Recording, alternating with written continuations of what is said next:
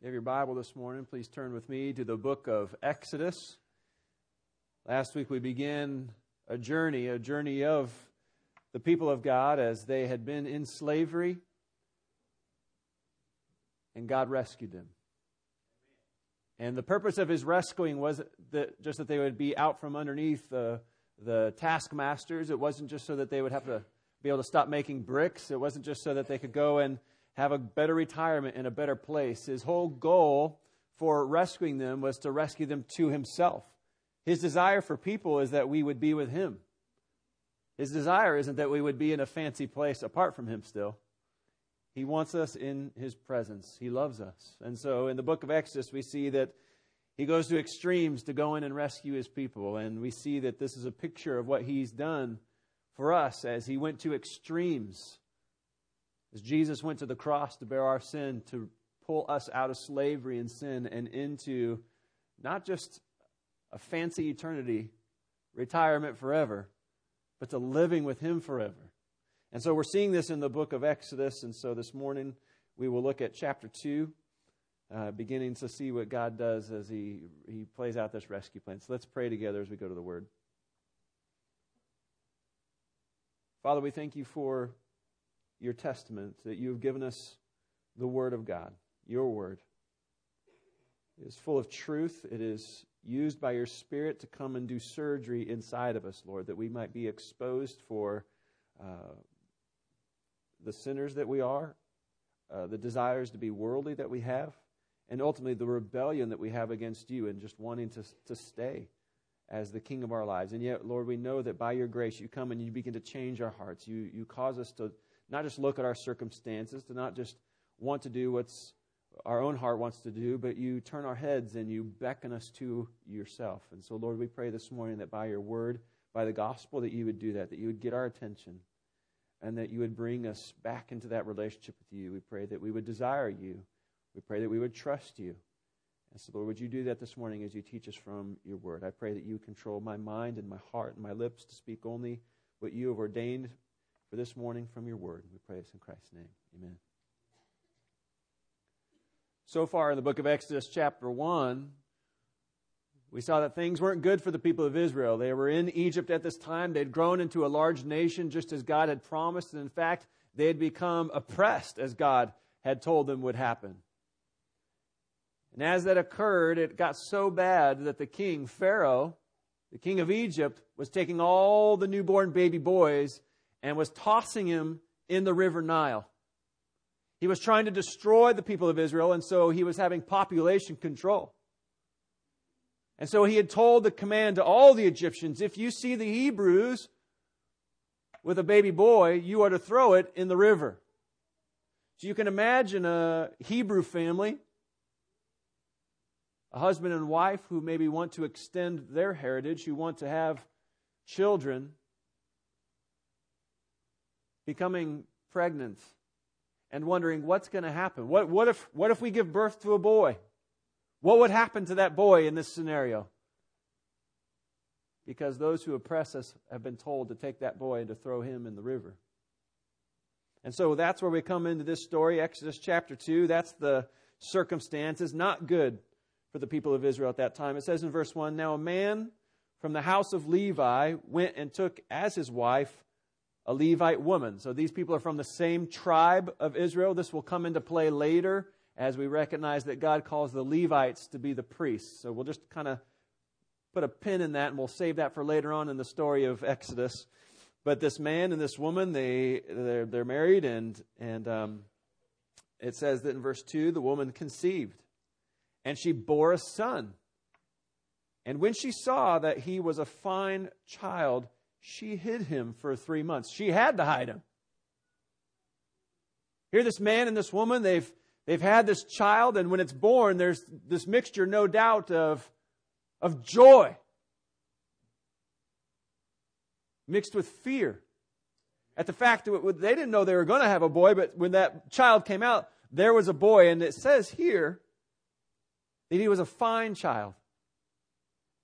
In the New Testament, the book of Acts, when Stephen is giving his sermon, he actually has a commentary in that and says, he was a beautiful child in the sight of God.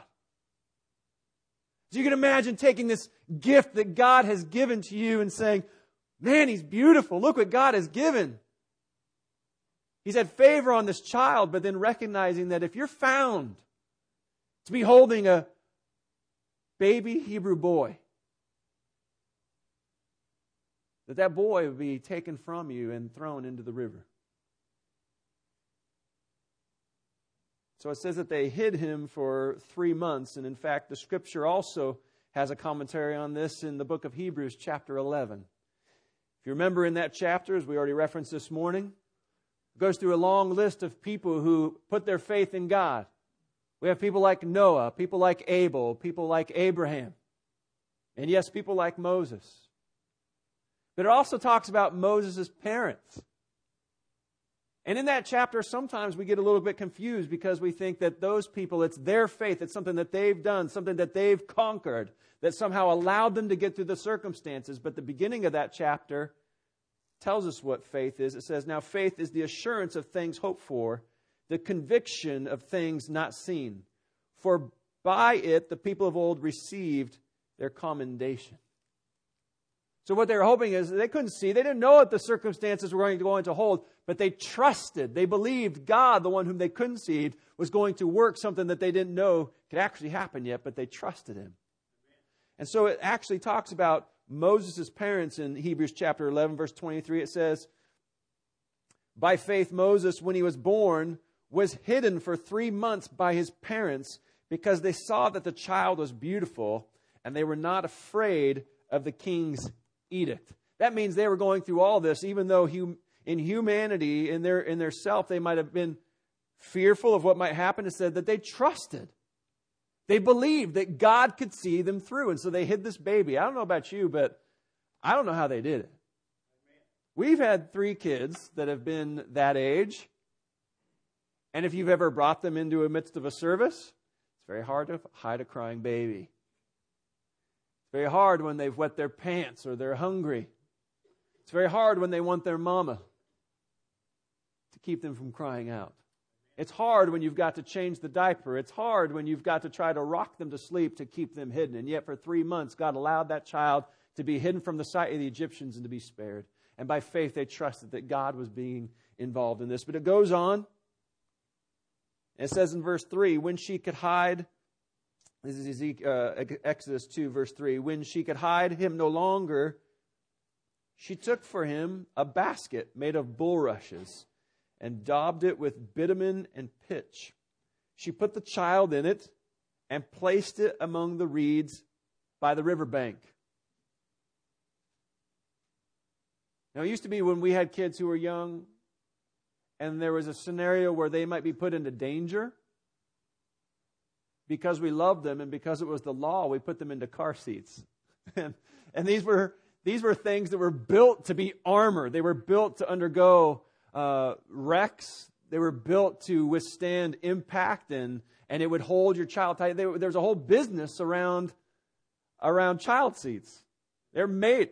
This woman needs to save her child and gets to going with arts and crafts. She goes to the closet and finds a basket that maybe she had used to put out food at a holiday meal, or maybe she had used it to maybe do a bouquet of flowers on the table once in a while. Instead of using it for home crafts, she took and she surrounded that thing with what basically was tar and pitch, hoping that every little part of that basket was sealed. Because any of you who have gone out into the midst of one of the ponds to go fish and has a hole in your boat knows what happens when there's a hole. It sinks. And here she is for the hope of saving her boy, taking him a basket, surrounding it with this tar and this pitch. She put her baby in the basket. And the only place that she knew to save her child, to hide him anymore, the mom put him into the river. Now, that was actually the same thing that the Egyptians were told to do with the babies, right? It was the same exact place that they were told to take the baby Hebrew boys. When you find the Hebrew boys, throw them in the river. Except she said, I'm going to give hope. But her hope, in essence, wasn't a basket. It wasn't because she was so good at making a watercraft, that she said, my boy is going to make it. What she was doing was saying this, Lord, here is the offering plate that I'm making, and here's my boy, and I'm giving him to you. I'm putting him on the river, and you need to take care of him. And I think about that and wonder, where did she get that idea? Where had she come up with this idea of thinking, if there was a way to rescue my boy, I'll just make a boat for him out of a basket from the closet, and I'll put him in the river where there might be gators. And what we have is this testament that has already occurred in the Scripture from the book of Genesis, where it came that when all the people on earth are going to be destroyed by God's judgment, that God called a righteous man named Noah and said, I'm going to send a flood, build a boat. And it says when he went and he built that boat, that he covered that boat in what? The exact same thing. It says that this woman covered the basket in. She'd already recognized that there was a moment in time that when harm was coming, that the whole family said, we're getting in the basket. We're just going to trust the Lord. And in this moment, He is going to care for us. So when she had no other way to hide this baby anymore, she said, not that I'm going to put my trust in a basket. She was saying, I'm putting everything into the Lord's hands. In this scenario and in this circumstance, even though there's nothing more that I can do to help my baby, I'm giving him to God. And she made a little ark for her baby boy and put him in the water. Not knowing what would happen, but God did, and He had this plan. Verse 4 goes on and says, his sister, the baby boy's sister, stood at a distance to know what would be done to him. Now the daughter of Pharaoh came down to bathe at the river, while her young women walked beside the river. She saw the basket among the reeds and sent her servant woman, and she took it. When she opened it, she saw the child. Behold, the baby was crying. She took pity on him and said, this is one of the Hebrews' children. Then his sister said to Pharaoh's daughter, shall I go and call you a nurse from the Hebrew women to nurse the child for you? And Pharaoh's daughter said to her, go. So the girl went and called the child's mother. And Pharaoh's daughter said to her, take this child away and nurse him for me, and I will give you your wages. So the woman took the child and nursed him. The mom had no idea that would happen. Pharaoh's daughter comes down to bathe at the river and finds this baby. Now the command was, if you find a Hebrew baby boy, kill in the river. But somehow God had moved on this woman's heart to take the child in. So the Hebrew girl goes and runs and says, hey, I know a woman who can take care of this child for you. And the baby boy's own mom gets to go and nurse this child up. And you'd almost sense if the story ended there, man, it worked out. But isn't it the case with life that just the moment that you have put your trust into God and you've put that basket out on the river and said, I trust you in this circumstance, and it looks like everything's come around, that suddenly another circumstance comes your way?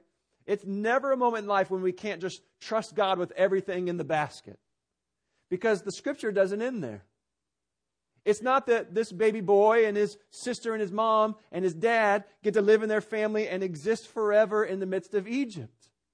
It actually says in the very next verse, when the child grew up, she brought him to Pharaoh's daughter, and he became her son.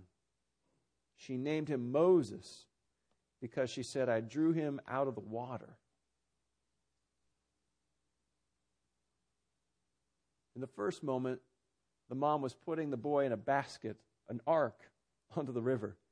In the second moment, it was the exact same thing. It might not have been a basket, but now she was delivering her son into the hands of the Egyptian woman who was adopting her son. He would now become part of Pharaoh's family. He would now grow up in the Egyptian schools, learning literature and history and warfare and learning how to speak, even though later on he said, I don't know how to speak. But now she was having to do it again.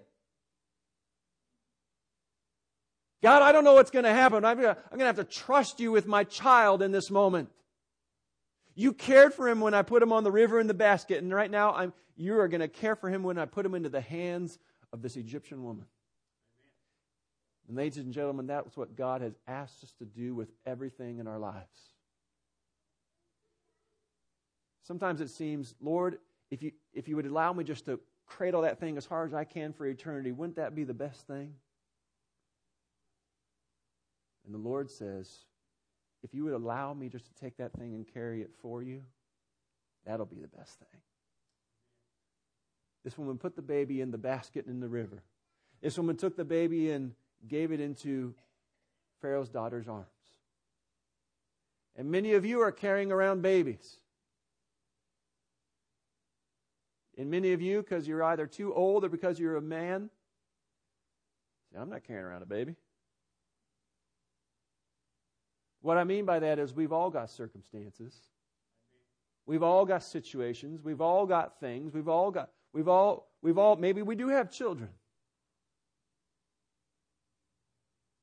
And the Lord says this, do you trust me in this moment?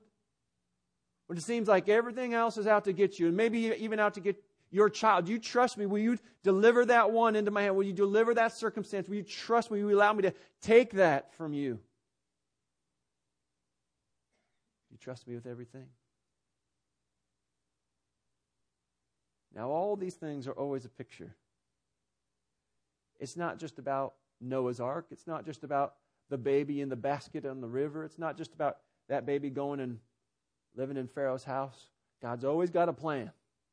And all these pictures of pattern, what we understand is this. There comes a moment with each and every person's life when because of faith, and we see all these examples of the Abrahams and the Moseses and his parents, when it says by faith they trusted God, that we read already today in Hebrews chapter 12, right after that. Since we are surrounded by so great a cloud of witnesses, it goes on to say, let us fix our eyes on Jesus, the author and perfecter of our faith, who for the joy set before him endured the cross, scorning its shame. All these things were a picture, not that we would get on a wooden boat or into a basket made out of reeds covered in pitch, but that we would go to a cross, and that would be our vessel. That would be the thing that would take us from these circumstances, which if we are left to them, will crush us. It'll throw us into the river of death. It'll cause us to come to a place where we will be completely separated from God forever. But God says, I want you in these things to trust me. I have sent my son as the ark. I have sent my son as the basket. I have sent him as the one to be your rescuer. Not because he's trying to get us out of the circumstance, but because he's trying to rescue us to himself. What's the Lord trying to rescue you from?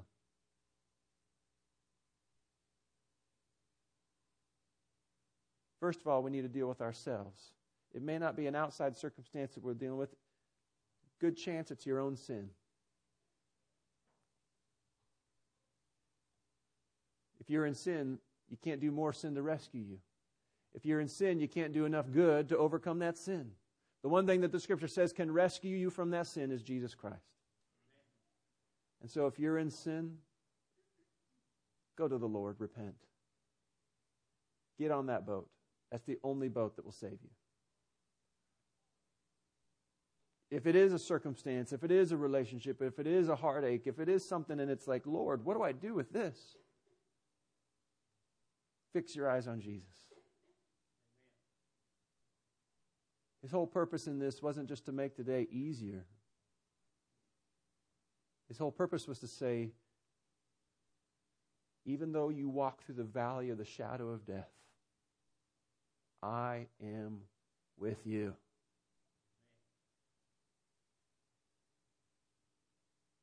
You know what saved Moses? Wasn't a basket. God was with him. You know what saw Moses through all those years going through Pharaoh's house? It wasn't just because he was rich. It wasn't just because he made good grades. Jesus was with him. What saved Israel out of Egypt, Jesus was with them. What will see us through today, Jesus is with us.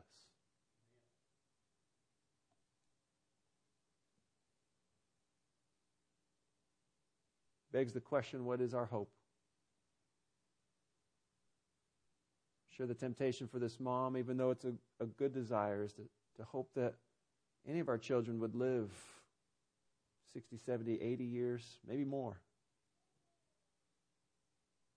It's a good thing to desire health. But ultimately, our hope is that we desire God.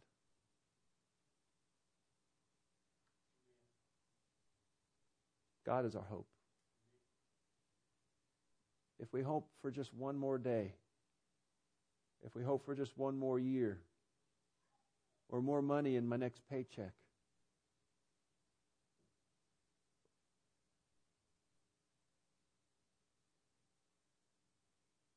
then we will be the ones to be pitied. When our hope is in God, we will never be disappointed. Never. Never.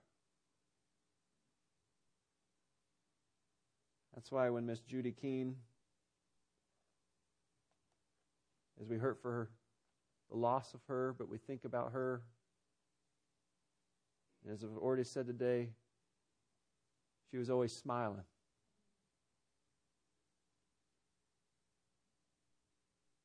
I could remember her shoulders just up and down because she was giggling so hard.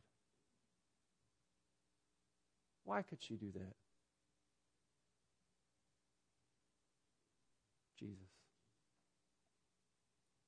Her hope was in Jesus. Today, as we close, there comes a moment when you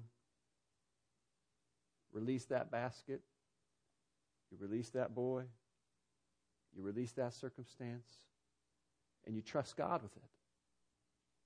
And in those moments, you just say, it's yours. We're going to close with a song that says it with a certain phrase.